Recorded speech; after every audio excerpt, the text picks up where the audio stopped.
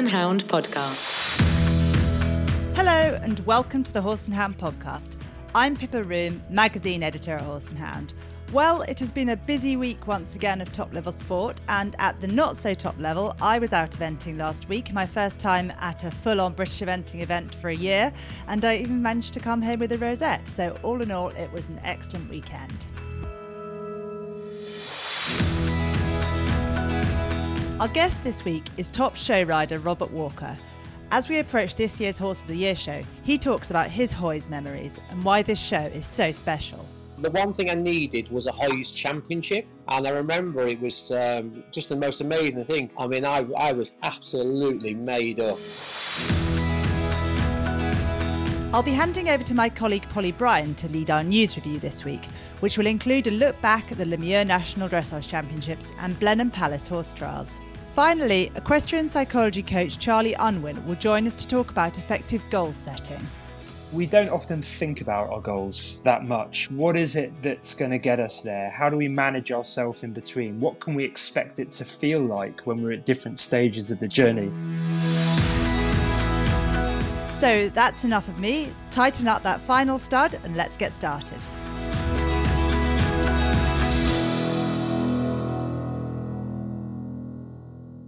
Hello and welcome to Horse and Hound's guest interview. I'm Alex Robinson, showing editor here at Horse and Hound. It's not long until the 2021 Horse of the Year show held at the NEC in Birmingham, which is just a few weeks away. And Hoys marks the end of the calendar for the showing competitors, and a win or placing at Hoys is the biggest achievement for anyone involved in showing. It really is our pinnacle. And one rider who is no stranger to riding that centre line, and I bet he could actually do it with his eyes closed, that's horse producer and Horse and Hound columnist Robert Walker. And Rob's kindly taken some time out of his Hoys prep to talk to us today about some of his memories of the famous show and what Hoys really means to him. Hi Rob, how are you? Good morning, Alex. Good morning. Thank you so much for taking some time out of your busy preparation for Hoys. I'm sure you're super kind of on with that. How's it all going? Yeah, good. I mean, we've just come home from the British Show Horse Championships, so there's several of the horses are having a little bit of a week off, which means I've got time to be riding lots of the 3 and 3-year-olds and some of the 4-year-olds that have just come back in. So it's no rest for the wicked at this end. We're heavily sort of into next year's preparation, if you can say that. But obviously, I think it's probably got easier as I've got older. I mean, in the beginning, I was, OCD about rugs until David Tatlow said to me one day, "You do realise, Robert, it'll break its coat whether you put 20 rugs on or one." And and it was true. It's right. We all get carried away with it. We all get over the top about it. And we like to keep a silk hood on them now and one rug, but we don't go overboard with it. If a horse is going to break his coat, he'll break it regardless of how many rugs you put on. Brilliant. And how many have you got going to Hoys this year? How many are on the Hoys bus, as many people say? I think we've got about 14 classes. Wow. Which is great. There are probably some of those horses that may not go. We've got 3 lightweights that qualified, 2 middles, 2 heavies. The trouble is, if those classes started at 10, we'd take them all. Mm-hmm. But Hoys, as many people know, it's not the most time friendly, and to have those horses ready and be in the ring by 7 in the morning, washed off after being worked in, whether we feel we can do them all justice is, we're very lucky that hunters are owned by one person, and she would rather we do a good job with a couple of them than try and do too many, mm-hmm. and have the day a bit of a nightmare. So if there's something that we feel would be benefit from another year, then we'll perhaps leave at home, and we say we shall make final plans what goes and what doesn't go at the time. But then obviously for the rest of the week we've got the Cobbs and Pack and very nice young small hunter, and Izzy's ponies and Zara's ponies. So yeah, it's good. Very, very enjoyable week. When I look around the yard, I wouldn't swap the horses for anybody else's, and that's a good position to be in. Definitely. So, Rob, I'm going to take you right back now. Can you remember the very first time you rode at Hoys? I would imagine the final would be held at Wembley back then. What was it like? It was, which obviously was, a thing in itself. You come off the motorway drive down into Wembley, and that in itself was an occasion, wasn't it? It was the most amazing thing to be able to ride at Wembley Stadium. Obviously, when I was younger, my dad left me at home because somebody was there to look after the yard with maybe with the grooms when he took the hunters. And so when I was 16, I qualified a small hunter. Mm-hmm. And I remember, if I take you back even before I got to the Horse of the Year show itself, to qualify on a second, I think, at Lincoln County, to then, who was rider at the top of the game, Sue Rawding, I remember that feeling of the hair standing up on the back of my neck. I'm not saying I would be so pleased to be second or third of qualifying. Now, I'm not. Things have changed an awful lot. But I remember that feeling. I can still remember the class. I can remember what she was riding. And to get there, I was so pleased. I had a little small hunter called Double Vision. It was just the most amazing thing. Dad clipped her out all ready for me. She was a grey, so she looked well clipped. And I had a fantastic ride. Yes, I was unplaced, but I had a great ride. That took me into, when I was 17, I went back with another small hunter, and we finished third in the small hunter of the year. And of course, back then, there was time for every class to go through to the final judging. Mm-hmm. So I got my chance to wear my top hat and tails. And I've got the most lovely picture of me in third and Robert Oliver in fourth. And Robert sat next to me on Toblerone of Jeffrey Osborne's, looking down at me. Who's this little pipsqueak? But I remember it was a brilliant occasion. And I was absolutely chuffed to bits to finish third at the Horse of the Year show in a small hunter class. And that's why anybody who is in the intermediate ranks, don't be afraid. If you've got a horse, take your chance and go. Because if you've got a horse, you knock on the door, you'll hopefully it'll be let in. Brilliant.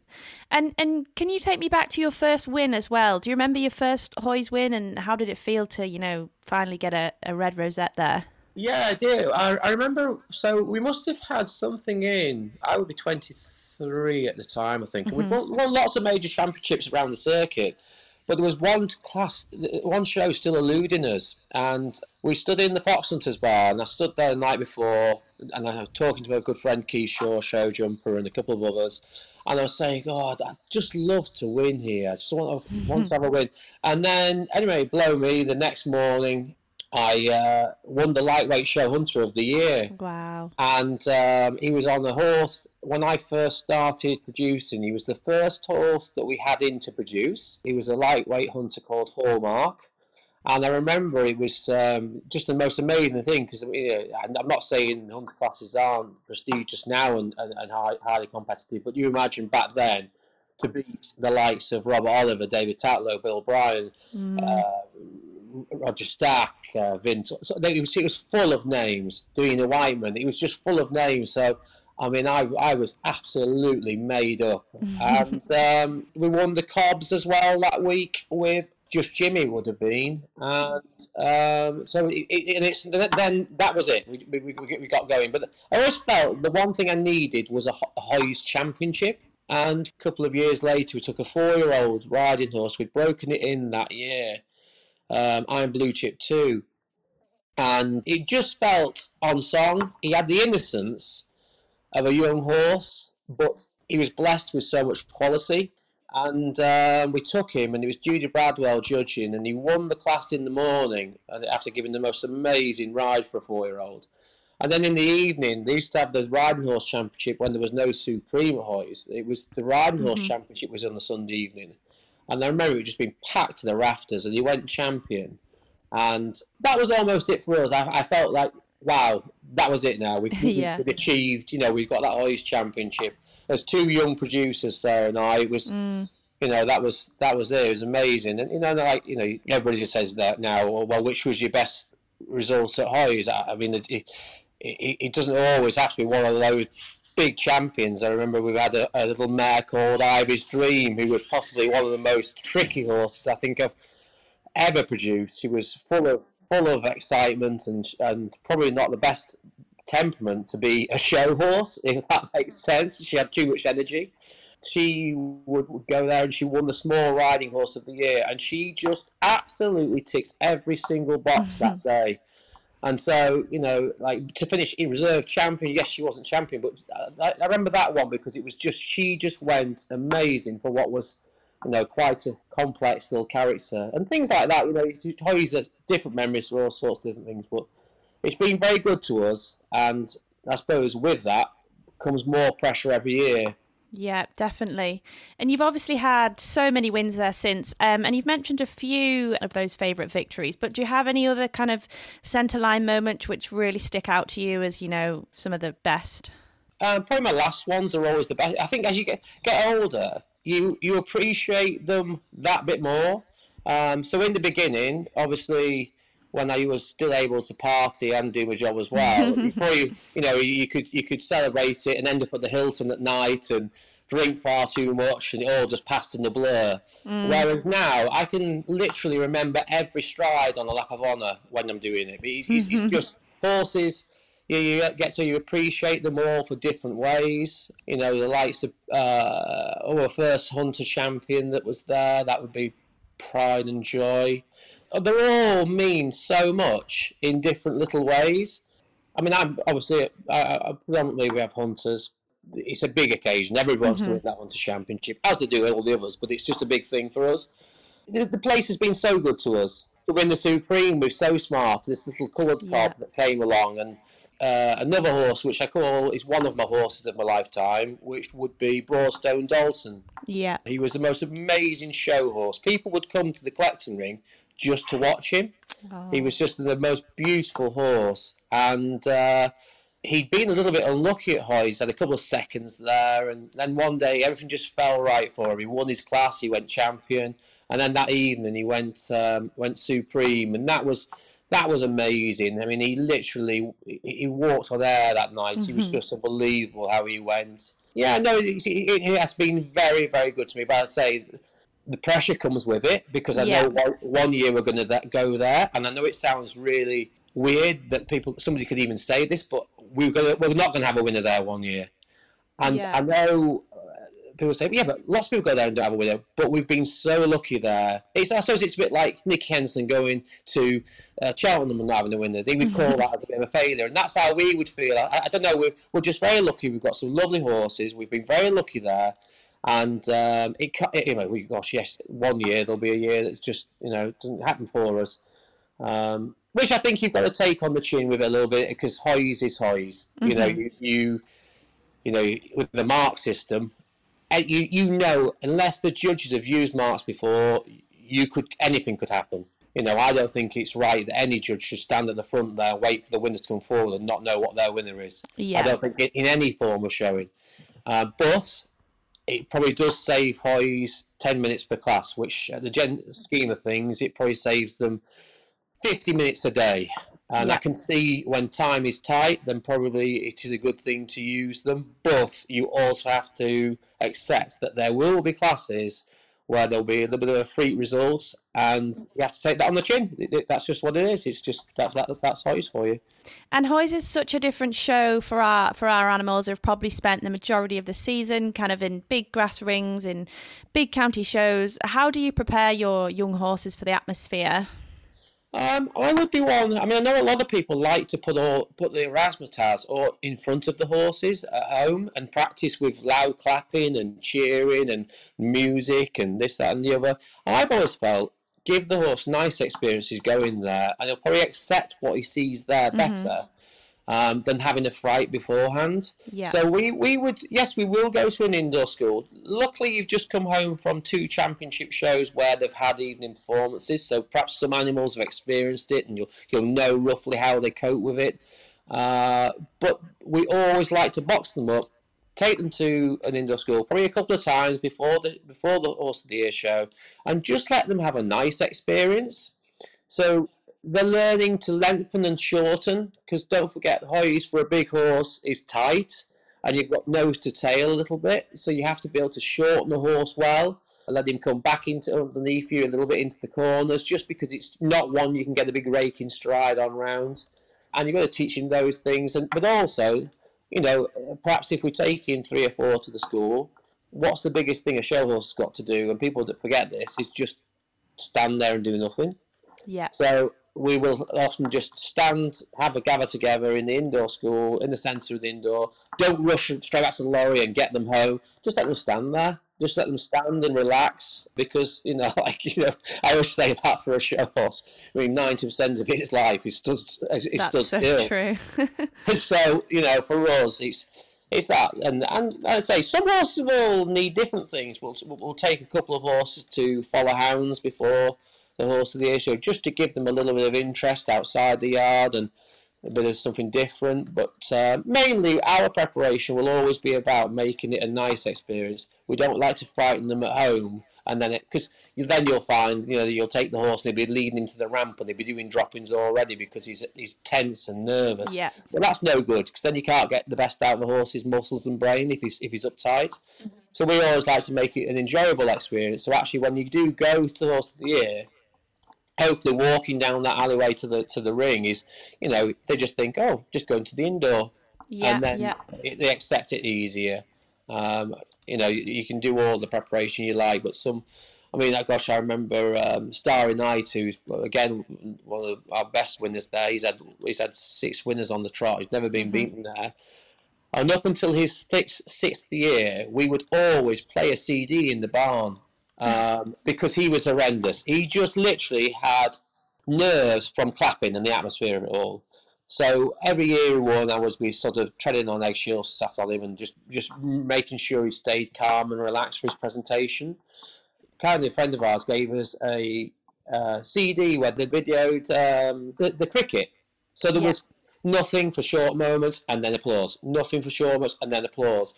And we'd have that on a CD player in the yard, and every single horse would carry on eating their hay, bar him, and he would always come to the door and look at the CD player. And so in the end, with him, it was just like, well, I've tried everything we could, but he just had that thing about it until the day we were going to retire him on his final occasion. He must have known that was his day for the crowd, because he never flinched a muscle. He never moved. He never shifted sideways. And I thought, you are git. After 6 seasons of me holding my breath, the day I'm going to retire you, you have decided that you love the clapping. You've stood like a rock. You could have stood on Leisha Lehman's shoes at any point when you presented that sash around your neck. And he never moved. He never moved.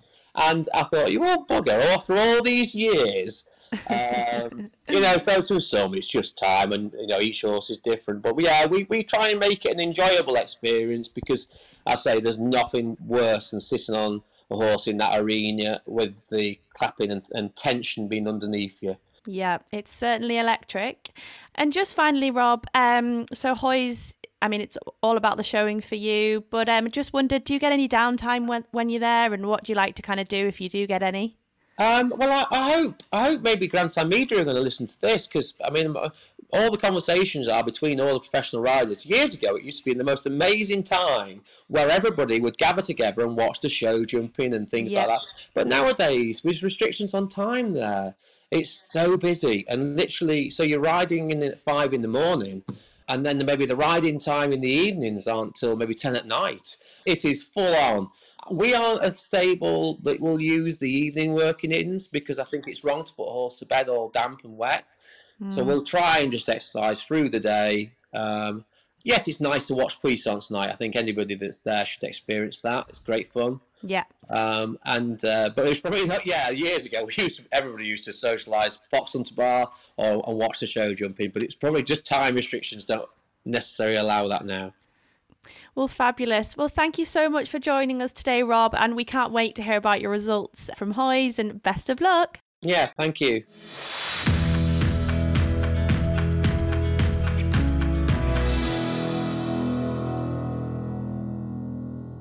Hello, I'm Polly Bryan, Dressage Editor at Horse and Hound, and I'm taking over the reins of the news section this week, as Pippa is off to report at the Eventing European Championships in Switzerland, which is very exciting. I'm joined today by 2 members of our lovely news team. We have news writer Becky Murray. Hi, Becky. Hi, Polly. And senior news writer Lucy Elder. Hi, Lucy. Hello. So It's been a pretty exciting week for me, actually. I have been out reporting from the LeMieux National Dressage Championships at their brand new home of Somerford Park in Cheshire. I admit it did feel quite a long way away from my home in Surrey, but once we got there, I thought it was absolutely fantastic. The facilities, the atmosphere were great. We were lucky with the weather pretty much, and the whole event just had a bit of extra polish compared to when it was last held in 2019, I thought. We obviously saw some amazing dressage as well. Charlotte Dujardin was one of the big stories. She had a clean sweep in the small tour classes, riding Imhotep, who is an incredibly exciting 8-year-old. He's by Everdale, who people might recognise the name of him. He is the ride of Lottie Fry. She rode Everdale out at the Olympics and at the European Championships this year. Imhotep is one of his sons. He really reminds me of his sire, actually. He's definitely one to watch out for. Don't be surprised to see him on a British team in the not so distant future. We also had some really fabulous young horses. I was trying to single one out as my pick, but I couldn't. It was very difficult. I was really blown away by Becky Moody's 7-year-old winner, Jagerbomb. He was incredibly impressive. And of course, there was Emile Fourie, who was crowned British national champion with Donna DiMaggio. I was so happy for Emile. Lovely for him to take the title 27 years after the last time he won it with Virtue in 1994. I'm sure some of our listeners might remember that. Anyway, the Nationals was not the only major equestrian event to take place last weekend. Lucy, you were out reporting from Blenheim Horse Trials, weren't you? I was, Polly, and the sport there as well was absolutely exceptional. It really, really was a fantastic week. Oh, so good to hear. So victory in the end went to 24-year-old Yasmin Ingham, didn't it? Lucy, tell us why Yasmin was so impressive. So there was a lot of really impressive things about Yasmin's performance. From start to finish, really. Her performance with Banzai Doulard, it was flawless. They led from Thursday lunchtime with their 25.2 dressage. So they were the overnight leader then going into Friday, for the second day of dressage. They'll have watched all those competitors and nobody was able to topple them from that top spot. Then, of course, leader again going into the cross country, and they came home 17 seconds inside the time. And they were the fastest time of the day, actually, across country. But it wasn't just, that they came home inside the time. Their jumping round, again, was exceptional. And then they came out on Sunday and produced such a classy clear on the final day. It was unbelievably close as well. That was the other thing. So coming into that final day, there was just one show jump separating first to 10th. So there was no room for error. And the pressure that Yasmin must have felt, and she did speak about the pressure that she did feel. It must have been immense, as it was hers to lose, really. But what really stood out was that not only, was she able to manage that pressure, but she seemed to thrive under it. If anything, it made her performance stronger. Like her skill was incredible. So it's really, really exciting when you see a horse and rider of that standard and for them to win it in the ring. So for me, that was phenomenal. Sounds so exciting. It really was. I'm still quite buzzing from it, really, actually. And you kind of look down that list of the top 10. You've got the world champion, the reigning badminton champion. You've got 2 members of the gold medal winning Tokyo Olympic team, and Yasmin at the top of all of that. So she really beat some top combinations, didn't she? And she was very modest about it, I thought, from reading your report. Yeah, she was. She said that luck was on her side, but I mean, we know in anything to do with horses and anything to do in sport, really, there is always an element of luck, but this wasn't luck. This was exceptional talent and skill and a partnership between horse and rider, which I cannot wait to see where they get to in the future.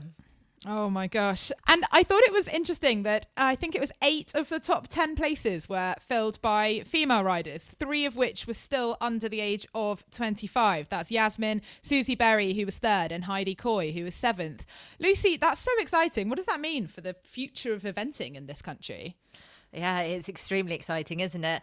It's been a phenomenal year of sport in general, but it really has been an exceptional year for women in sport too. And I asked Yasmin just after her winning round, I asked her if, being part of that, being part of those phenomenal achievements, what that means to her, and if it's inspired her seeing those. And she's made no secret of the fact that Banzai Dolar was bought with the Paris 2024 Olympics in mind, and she said that watching the Olympics this year has only sort of added that fuel to her fire, and she found it really inspiring. So I thought that was quite interesting. And for me, again, the professionalism and the way that these as you said, sort of quite young riders who are treating themselves as athletes, their performance, their skill, they looked so mature, and they looked absolutely, in the right place in between those, really established legends in the top 10. So I thought that was phenomenally exciting.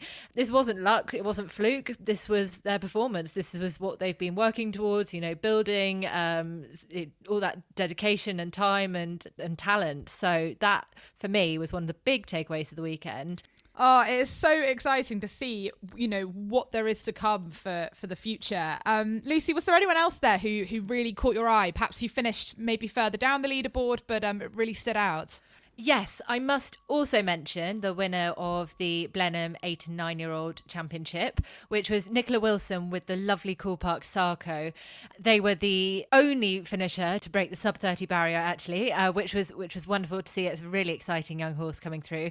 And Nicola was actually fourth as well on Hawkeye.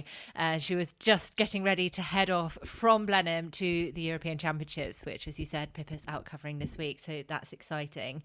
I also want to hop back to the CCI 4-star long class to talk about Ireland's Susie Berry, who came in third. Her performance was one of the real standouts to me across all three phases with John the Bull. We know Susie's good, but it was superb, she was superb from start to finish. And what I thought was interesting too is the openness across sport to talk about, mindset. And Susie was very open in her post-cross country interview about how tough this year has been for her. She broke her arm in April. She hasn't had, the easiest of summers coming back from that. And she spoke really quite openly about how that impacted her mindset. She said she doesn't normally feel nerves, but she did before the cross country. And again, because those nerves were unfamiliar, she wasn't sure how that might impact her riding. And what we saw was an exceptional cross country round. And I thought can only be a good thing when you've got role models like her at the top of the sport who are openly talking about that for younger athletes coming through, because it is quite easy, especially when you're sort of standing and watching and you see these incredible horses, these fantastic riders, and when so much of social media as well is pushing through, all these fabulous results and incredible photos, to know what's going on behind those photos, and that it's all right to talk about things like that. And I think again, I think that was one of the big takeaways for me. Yeah, it's really interesting what you say about riders being very open and honest about, the highs and the lows and how it affects them. It reminds me actually of something that I just thought was great at the Nationals when we were speaking to Becky Moody, who won, a couple of titles that weekend, but she won the medium gold with Jack Diamond, a young horse who she was very openly admitted hasn't been very easy, and she wasn't always sure if he was going to do well. I think she said it took her about 2 years to even get him to work consistently in an outline. And it's just so lovely to hear these really top exceptional riders being so honest that things don't always go to plan, and everyone, I'm sure, can relate to that. Lucy, just coming back to Blenheim again, there was a piece of really big news that came out this weekend, wasn't there? Yes, we had some massive news on Sunday afternoon after the final result was decided. So Andrew Nicholson, the absolute eventing legend, told us that he is stepping back from competing at top level competition. There have been quite a lot of speculation and wondering about Oliver Townend's entry on Swallow Springs, who we know is one of Andrew's absolute top horses. And they finished 10th overall with, again, a fabulous performance across all three phases, and that secured their 5-star qualification as combination. And it was after that Andrew revealed that the plan is for him to take a step back, and we will hopefully be seeing some exciting things from Oliver and Swallow Springs in future. But it was an interesting one, really, because it was kind of the end of, we had the excitement of the new talent, the new faces coming through, Yasmin as a young winner and things like that. And then waving farewell from top level competition to this absolute phenomenal eventing legend who we have all enjoyed watching ride across country for many, many years. So it was a Blenheim of beginnings and endings and everything in between. So a phenomenal week. A bit of a sense of, sort of changing of the guard, I guess. Yeah. Well, it sounds like a really great weekend of sport. Just speaking of great British equestrian sport, Lucy, I also wanted to just touch on a news story that you've been working on that appears in this week's issue of Horse and Hound. This is something that emerged from the Paralympic Games last month, where you were also reporting. Just tell us what that story is. So this one is a call, really, for the UK's major show organisers to help Britain's para-dressage riders win gold medals in Paris, and also to help bridge the gap between disability and able-bodied sport.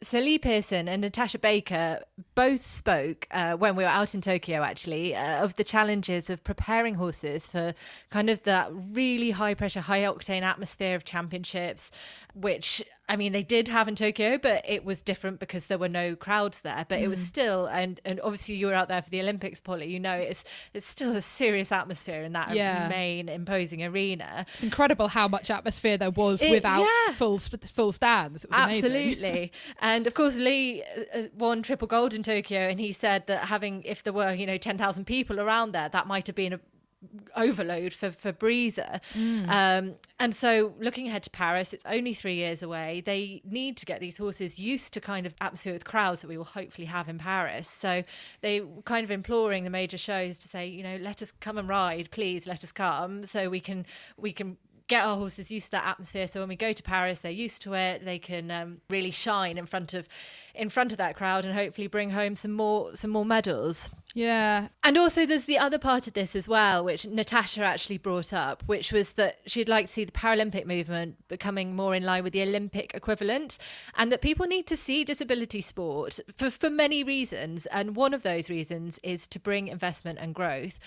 She said, first of all, we need to be more inclusive, and para riders want that recognition that their able-bodied counterparts receive. And she urged major shows not to be scared of them, and they want to be put into those bigger atmospheres. And while it's steps being made towards that, in terms of bridging the gap between disability and able-bodied sport, there is still too much of a gap, she was saying. And we know, of course, that Sophie Wells' ride, Donkara M, he went into parasport because he was limited in able-bodied dressage.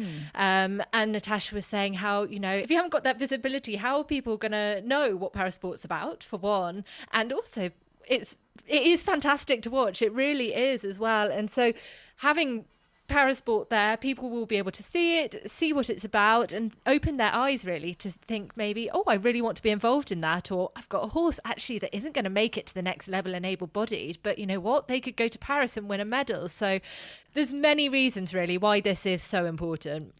Yeah, absolutely. And so what has been the response from the show organisers that you've spoken to for the story?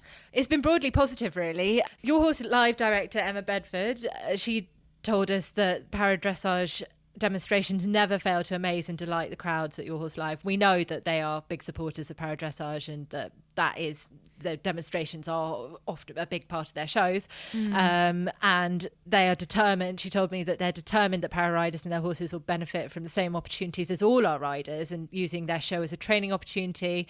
It's particularly important for younger horses. So she said that para riders and enthusiasts will always be an integral part of what makes Your Horse Live such a special event. And then we spoke to Hickstead director Lizzie Bunn, who, of course, Dressage at Hickstead was a big supporter of para-dressage, and that side has recently come under the wider Hickstead umbrella.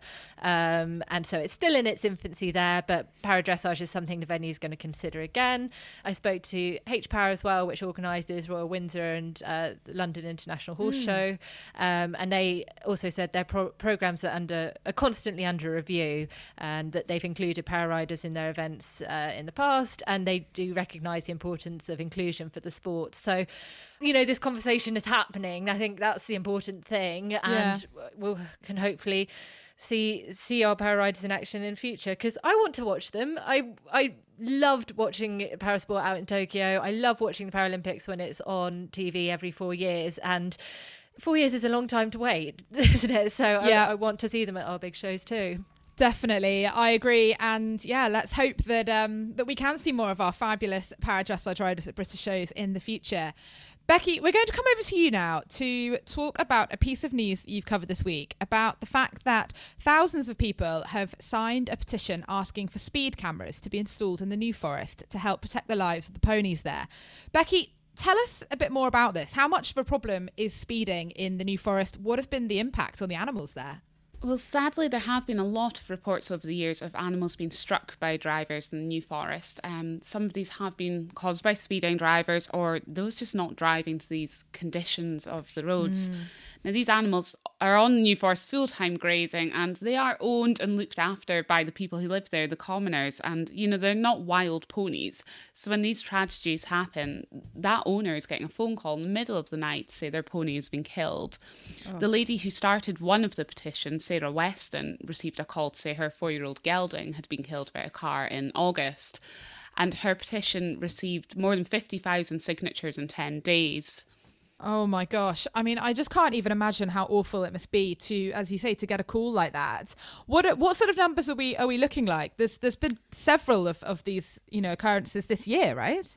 That's right. From 1st of January to date, 9 ponies and 3 donkeys have been killed, and 6 more and ponies and 3 donkeys have been injured and had to be put down. And it's also, you know, there's been scenarios where it's been groups. 4 ponies might have been killed in one go. There was an incident in New Year which was really awful. So it's, you know, it is something that does happen every year there. Okay. I was going to say, this isn't the first time this issue of speeding has been raised in the New Forest, is it? No, we have sadly reported on a number of collisions. And as I say, there was that incident where 4 were killed and they were all owned by one person. And it does feel that average speed cameras, it's agreed by a lot of people in the New Forest that these really could make a difference. Yeah, I mean, it definitely sounds like something does need to be done. What have the local police said? Well, it comes down to a number of different authorities in order to move this forward, and there is the issue of funding. Both the district council and the county council are supportive, but the county council said it would come down to Hampshire Constabulary to cover the costs. Now, I spoke to the force and they said there's no policing justification or funding opportunities to support the average speed cameras. But the Police and Crime Commissioner, Donna Jones, has also been involved and she's held conversations with the police. She said it's important for all these agencies to work together to explore feasible options. And she is in contact with the New Forest verderers with regards to the next steps. Okay, well, I mean, it's good to have raised the issue. Let's keep our fingers crossed for some movement and progress in that area. Just last of all, I wanted to mention a very touching story that really struck me this week about a racehorse making visits to a care home in Wiltshire. Lucy, how did this come about? It's lovely, isn't it? So it's Racing Charities Greatwood and Retraining of Racehorses are working with Racing Together team. And it's a 6-week pilot which started earlier in September. And it involves former racehorse Uzbek visiting a care home in Marlborough. And the aim is to explore and measure the benefits to physical and mental health of the care home residents. So I think that's wonderful. I'll be really interested to see the outcome of their findings. And we've seen some lovely photos from there as well. Oh, I mean, it is absolutely lovely. And it's just such a great reminder of the power and the positive impact that horses can have on people's lives.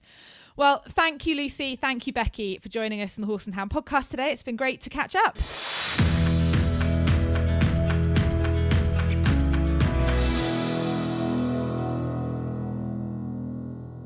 Now we're going over to performance psychologist and mental coach Charlie Unwin. Charlie works across sport, business and the military and helps riders to optimise their performance from the inside out, in training and in competition. He's passionate about working with equestrians because the horse's performance is an extension of the riders. His clients won an incredible 4 gold medals at the recent Olympics in Tokyo, as well as 3 silvers and 1 bronze. Over to you, Charlie. Hi everyone, and in this episode we're going to be talking about setting effective goals. This is a subject that comes up a lot, and there's good reason for that. Those who are able to set really effective goals are able to manage their attention and direct their efforts towards what it is that they want to achieve. The problem is we don't often think about our goals that much. We don't give them much attention. We kind of have this idea in the back of our heads of somewhere we want to be, something that we want to achieve. But we don't spend time really doing our homework. What is it that's going to get us there? How do we manage ourselves in between? What can we expect it to feel like when we're at different stages of the journey? And so for that reason, setting goals is one of the most profound tools in sports psychology and indeed in life. Now, when it comes to goal setting, many of you may be aware of the idea of SMART goals, which includes principles such as making goals really specific, make them measurable, make them achievable. And that stuff's all really good. The challenge for me is that no single goal is going to solve all our problems. No single goal is going to get us to where we want to be. If we define our goal as competing at badminton or, racing or getting our jockey's license or something like that, there's a heck of a lot that obviously has to happen for us to get there. And so it doesn't really play a valuable role in our day-to-day behaviours. On the other hand, if we set tiny little goals, we need to know that they are moving towards something, that there's a reason, that there's a motivation for wanting to do all these little things well. So for me, goal setting is very much a dynamic process. It's a kind of blueprint that we have in our mind that's constantly guiding us on a day-to-day basis. It's both motivating us and it's focusing us. And those are the two key elements that good goal setting should give us. I remember starting out with the British skeleton team, the Winter Olympic team, and skeleton is that rather crazy sport where you're going headfirst down a mountain at about 90 miles an hour. You're whizzing around corners, experiencing about 5G going around the corners. It's a crazy sport. And what I noticed when I first arrived to work with the British skeleton squad, and this was about 3 years before the Sochi Olympics, was that I noticed that they all had their own routines. They all sort of did their own things, whether that was warming up, in training and in competition. And as I started to get curious about what they were doing and why they were doing it, I noticed that they sort of came back to me with the same kind of answers. So when I said to them, well, why are you listening to music at that point in your process? Why are you doing that particular warm-up exercise? They would come back to me with the same answers, which were often around, well, I've always done it, or my coach told me to do it, or maybe the world champion does it, and if they do it, it's good enough for me.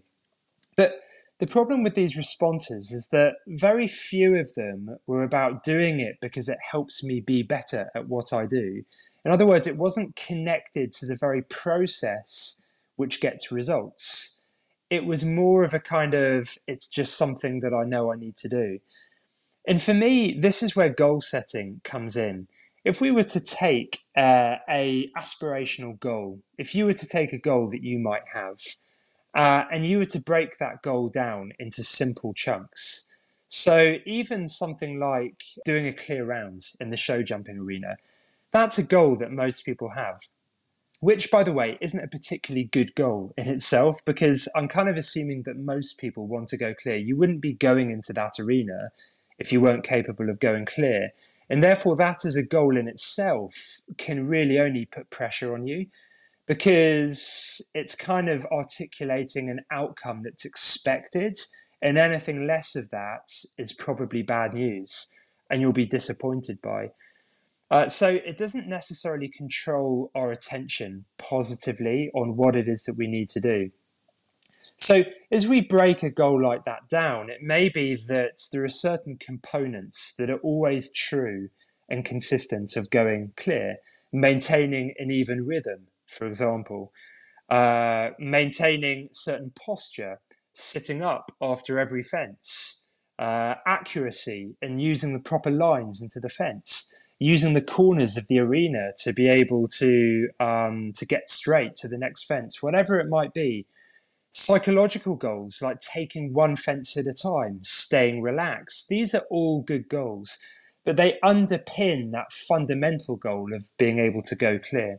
Now, The reason it's important to be able to break it down to this level is because the brain can really only focus on one thing at a time. And therefore, as long as we're just concerned about going clear, as long as we're cantering up to the first fence, we're not really focused and we'll probably only feel the pressure of getting over it. And therefore, our thoughts and our movements can start to break down. We can start to get stressed, frustrated, and tense. And then we're making the conditions in which we're more likely to roll a pole. So goals become really important. And I use goal setting as a way of preparing riders for periods of training, for competitions themselves, and fundamentally linking these aspirational goals that get them excited and get them out of bed in the morning with the breakdown into smaller day-to-day goals that allow them to stay focused on one thing at a time. That's the kind of essence of goal setting, and I would strongly urge you to put pen to paper and have a go at doing that yourself. Break it down and break goals down into smaller chunks and see how far you can go through that process. And when you set goals for competition, really set very deliberate goals about one or two things that you're going to maintain your attention on from beginning to end. And if there are things that you still don't know or things that you don't know how to do, like, for example, how do I stay physically relaxed, then that's something you can learn about, you can find out about, you can Google, or you can come along to one of our courses. So that's a little introduction into goal setting. Hopefully it sort of sparks your curiosity. And if you want to find out more, please do visit centre10.com, where we've got some great courses for riders and for coaches that'll help you progress further with that. I'll see you next time. Thank you, Charlie. Next week, Charlie will be back to talk about the winning mindset. Our interview on the next episode will be with Gemma Tattersall, talking about her first 5-star win at Victon, plus that public proposal. We'll also have all the week's news, including a review of the European Eventing Championships. Thanks for listening into the podcast today. We have over 3,000 people downloading most of our episodes now, and it's lovely to see our podcast family growing all the time. If you're enjoying listening to the podcast, it would be great if you could take a moment to rate or review it in your app, as this will help others to see the podcast. Talk to you next week.